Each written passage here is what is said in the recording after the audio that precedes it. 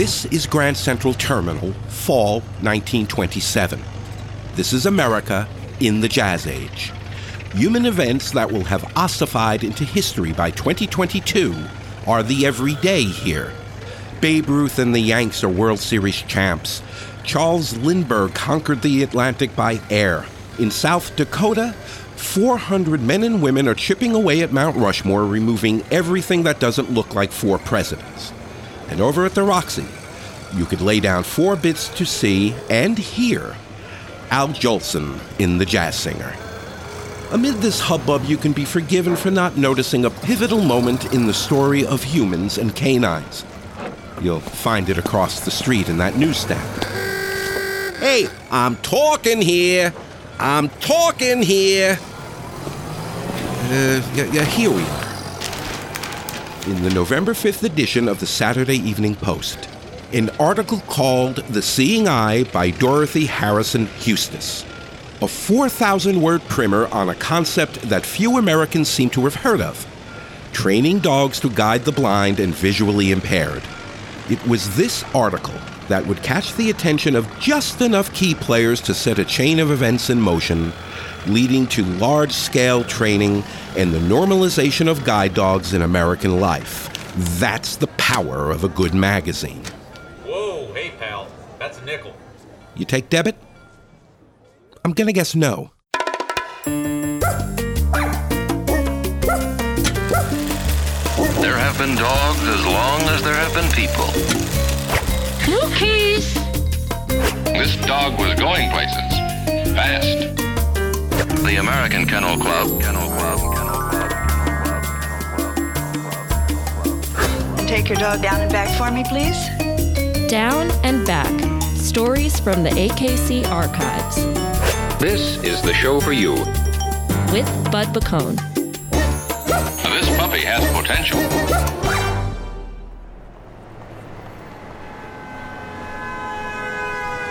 Here we are again, Grand Central Terminal today. 95 years have passed, and everything has changed. Excuse me, buddy. I still think you owe me a nickel.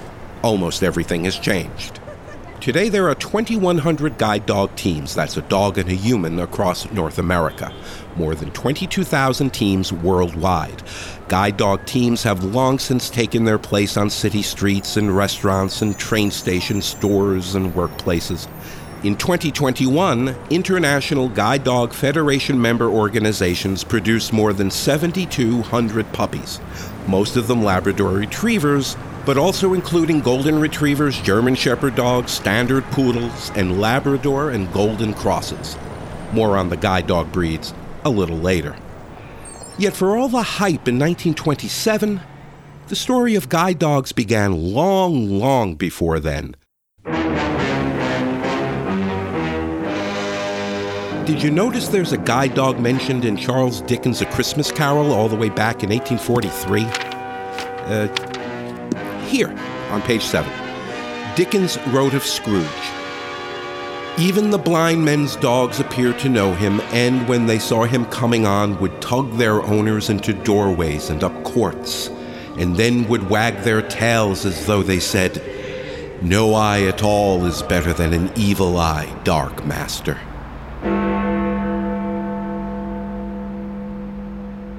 Three decades later, in 1878, the British Parliament passed a dog licensing bill.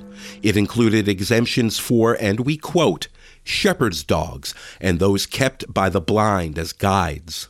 Go almost anywhere, anytime in recorded history, and guide dogs, though never ubiquitous, were a presence. There's a painted scroll, several yards long, painted in 13th century China, showing a busy street. Within the crowd is a blind man being navigated by a dog on a taut leash. In his other hand, he holds a long staff. There's a copy of the scroll in New York's Metropolitan Museum of Art. In the 1660s, within a decade of that scroll being painted, an Irish monk named Bartholomew was writing about the lot of the visually impaired in his part of the world. Here, he speaks to the complex ancient bond between canines and humans, and in case your Latin's a little rusty, I'll translate. The unfortunate conditions of a blind man are so great that it makes him not only subject to being led by a child or by a servant, but also by a dog. In fact, the blind man is often brought to such a circumstance that, in order to pass over and escape the perils of a bridge or a ford, he is compelled to trust to a dog more than to himself. Also, in many perilous situations where men might doubt or dread to go, the blind man, because he sees no danger, is a sure guide. Turns out there's evidence in writing, folklore, and art of dogs guiding blind people, spanning the centuries from unrelated cultures all around the planet. How far back does the evidence go? At least as far back as ancient Herculaneum, a thriving port town on the Gulf of Naples, conveniently close to major trade routes and inconveniently close to Mount Vesuvius. Like its inland neighbor Pompeii, Herculaneum was buried in ash in 79 AD. And buried, it would remain at least until the 1700s, when its secrets and treasures were uncovered. Among them was one particular mural depicting a man, presumably blind, at a Herculaneum market, begging alms from two women. Ahead of him, at the end of a short leash, is a dog, who appears to be leading him. Ancient Romibus, guide dogibus. It's a 2,000-year-old reference to guide dogs, and for the moment the earliest known. While it's unlikely that these early guide dogs were purpose-bred, it's interesting that the one in this mural, like the one painted on the Chinese scroll 12 centuries later, were relatively small dogs, smaller than the Labs and German Shepherd dogs in service today. And given that alms don't grow on trees, it's just as well that smaller dogs require less food. While the use of guide dogs goes back at least 2 millennia, the science of training guide dogs is a much more recent story. In 1780, Le Convent Hospital for the Blind in Paris introduced a system of training dogs to aid blind people, but any gains were soon halted by that pesky French Revolution. For the next century, others throughout Europe worked on systems for training guide dogs, yet none found traction. A cause of the slow growth was that relatively few people had need of a guide dog. World War I would take care of that. Through 4 bloody years, the colossal might of modern ingenuity, energy, and wealth was focused on instruments of war. Among its innovations, poison gas. It was horrific and indiscriminate. The slightest shift in the breeze could turn it against the side that deployed it. The gas caused severe burns to the skin, the lungs, and the eyes. Aiding those combatants and also facing those risks were dogs. To the Allies, many were mercy dogs. To the Germans, they were Sanitätshunds, or medical dogs. Fearlessly, they would patrol no man's land, often at night or after a battle. Some served as messengers. Others carried saddlebags filled with medical supplies for the wounded. For the badly wounded, they were trained to bring a piece of clothing back to the line. Using the scent from that cloth, they could then guide medics back to the wounded soldier. These heroic dogs included boxers, German Shepherd dogs, Doberman Pinschers, collies, pointers, and setters. Their heroics and their sacrifice were well recorded. By one estimate, 10,000 mercy dogs served in World War I and are credited with saving thousands of lives. Of these dogs, thousands would be killed or wounded, many scarred with PTSD or shell shock in the parlance of the day.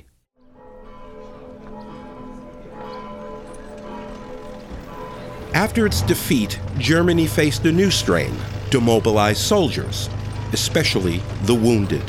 Many of Germany's 2.7 million disabled or chronically ill young men dotted the sidewalks of its cities and villages.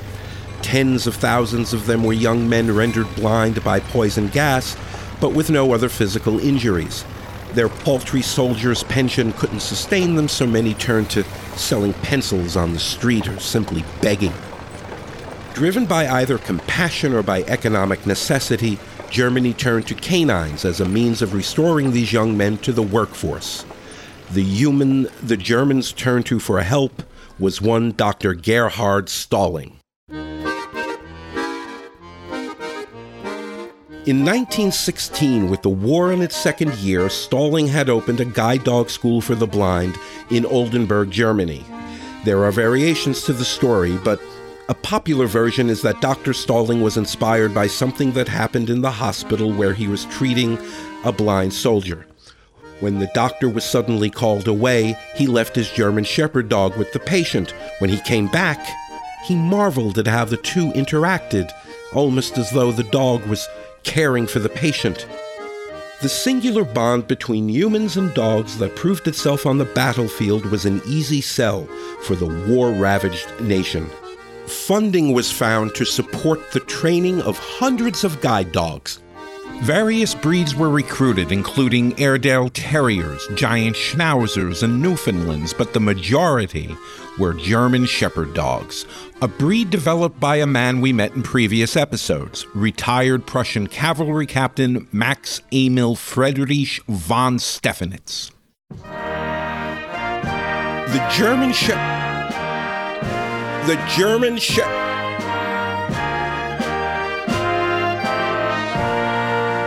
German Shepherd dog fit the mold nicely. They're highly trainable with good temperament and good sensory skills. And happily for Max von Stephanitz, they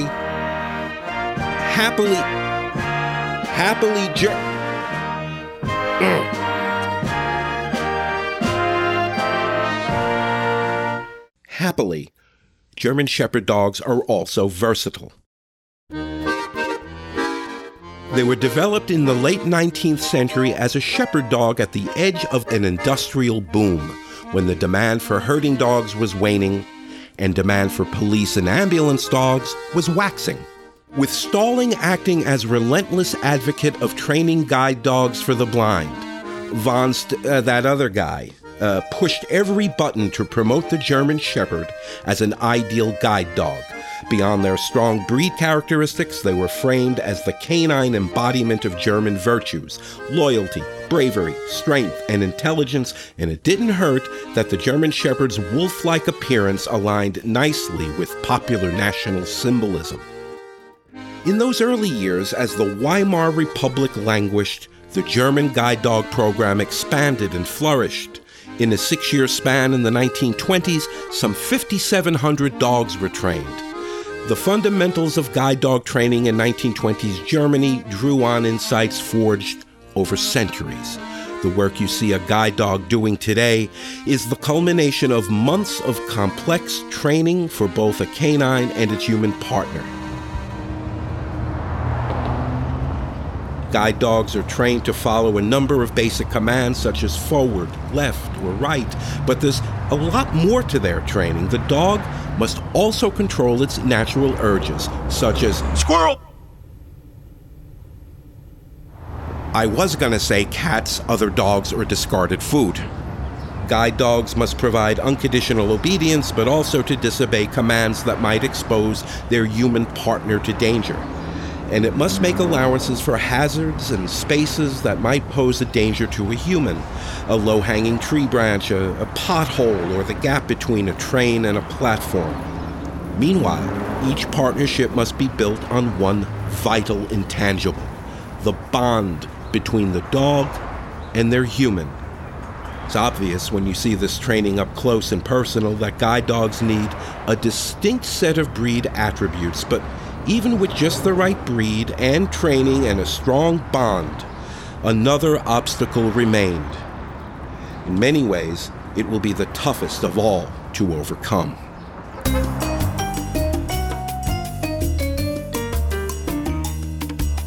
You're listening to Down and Back, stories from the AKC archives.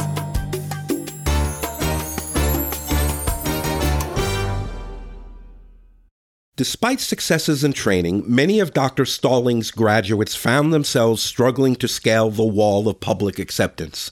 However well-trained guide dogs were, they still looked the same as lesser-trained pets and were routinely denied access to restaurants, parks, and public transit. In hopes of moving the needle, campaigns were launched to help celebrate and normalize guide dog teams. They were commemorated in statues and on the otherwise almost worthless coins and banknotes of the time.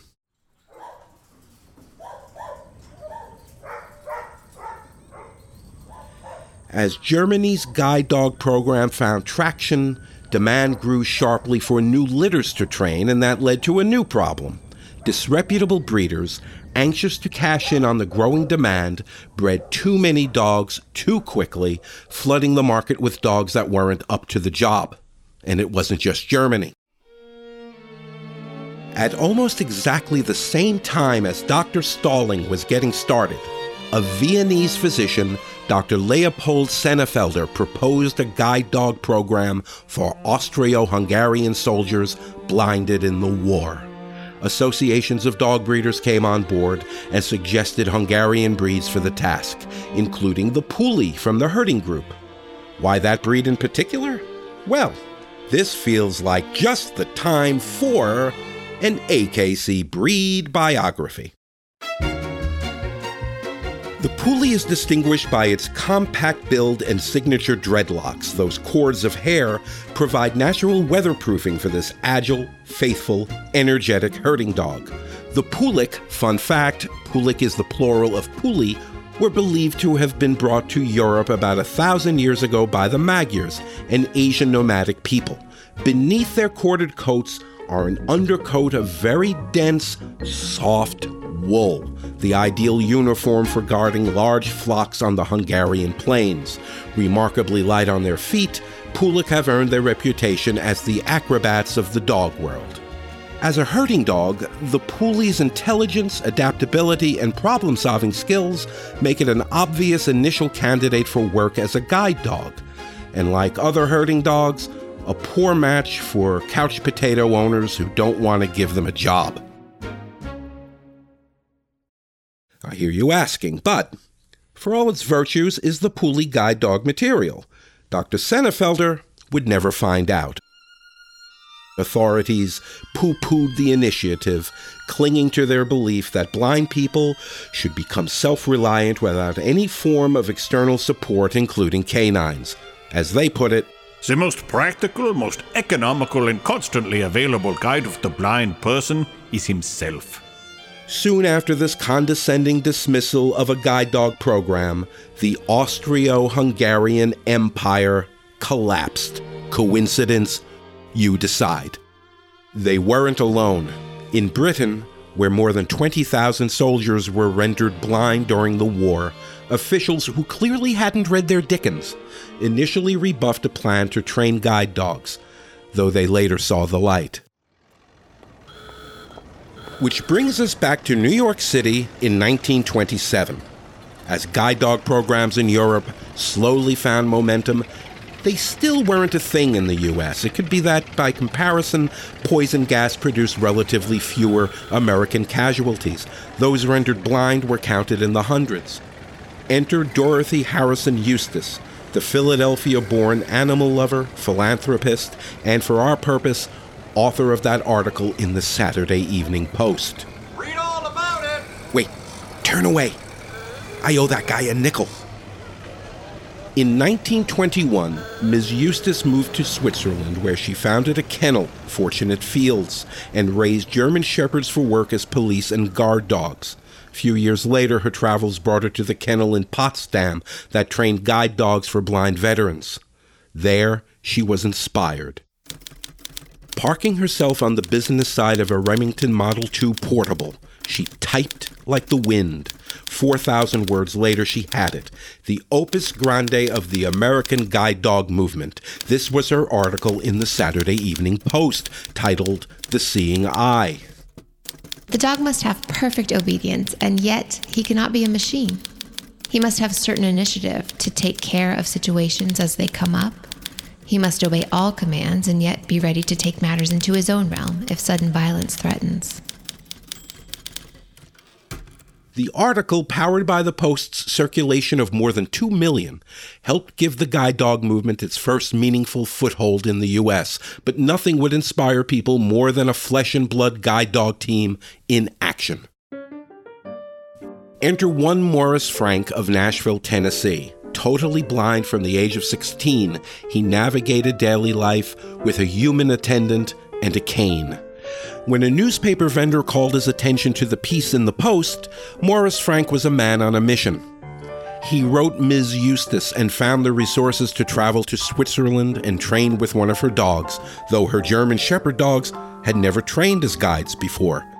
There, he was introduced to Kiss, a dark gray German Shepherd with a creamy patch on her throat and soft brown eyes.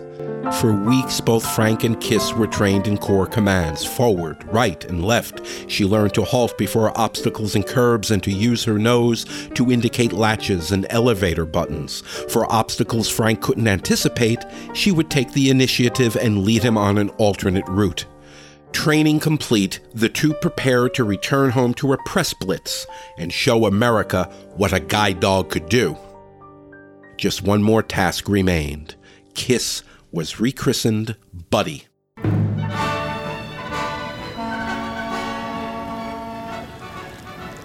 With 2 feet and 4 paws on Terra Americana, the two engaged in a dog and pony show, give or take the pony, with the boys of the press, camera bulbs flashing, snappy questions flying, and press cards tucked firmly in the brims of their fedoras. It was the golden age of the press stunt, and America's newest guide dog team had come to play. Soon off the boat in New York, Frank and Buddy were challenged to cross West Street along the Hudson River, in those days a hotbed of traffic chaos. Despite the noise and distractions, Buddy performed flawlessly. At a lecture in Washington, D.C., organizers told Frank that he and Buddy would be led up a center aisle to the stage. Later, Buddy would lead Frank back the same way. But the plot thickened. Once Frank and Buddy were on stage, organizers quietly placed obstacles across the center aisle, including a bar, high enough to obstruct the man, but not the dog. Buddy, of course, watched the whole thing. To the crowd's oohs and ahs, the German Shepherd calmly called an audible and guided Frank out along an aisle on the side of the room. In a separate and unstaged incident, Frank was waiting at an elevator. When the door opened, Buddy not only refused to move, but blocked his feet. A passerby screamed and warned Frank not to move. Buddy had prevented him from stepping into an empty elevator shaft. The press blitz was a huge success. Soon, guide dog training facilities began popping up in the U.S. For Morris Frank and Buddy, anything seemed possible.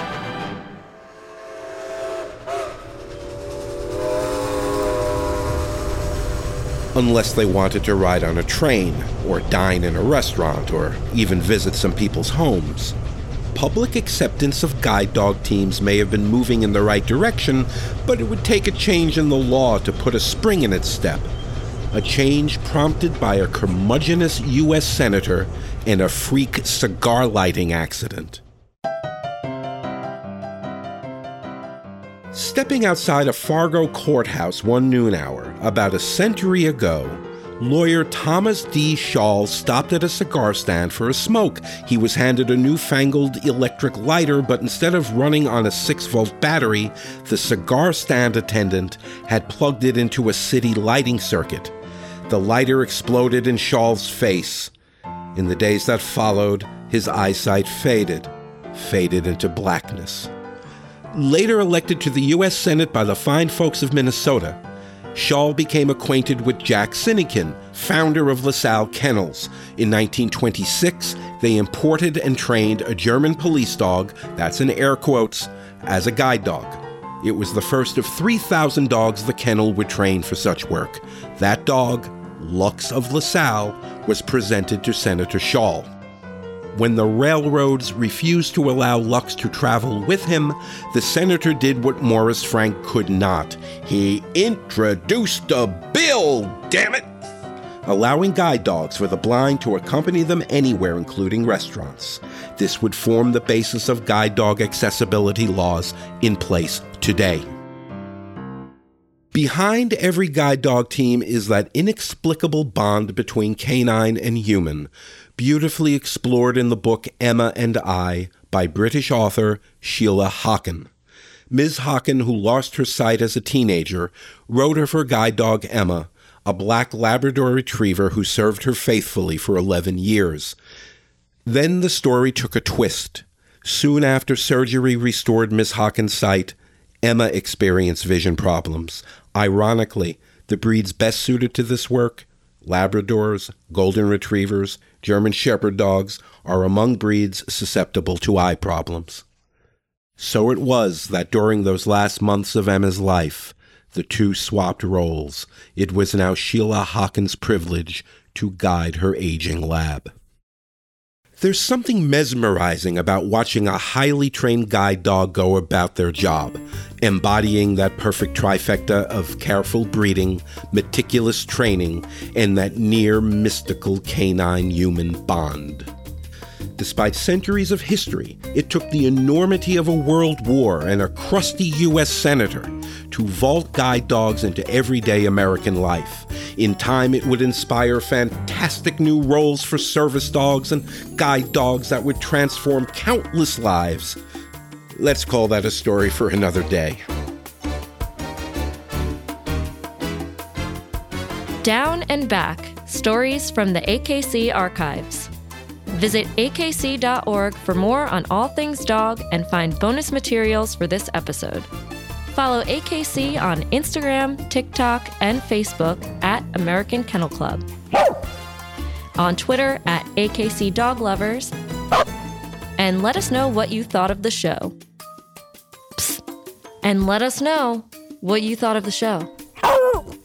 If you're new around here, subscribe with your favorite podcast provider to catch up on this season and past episodes.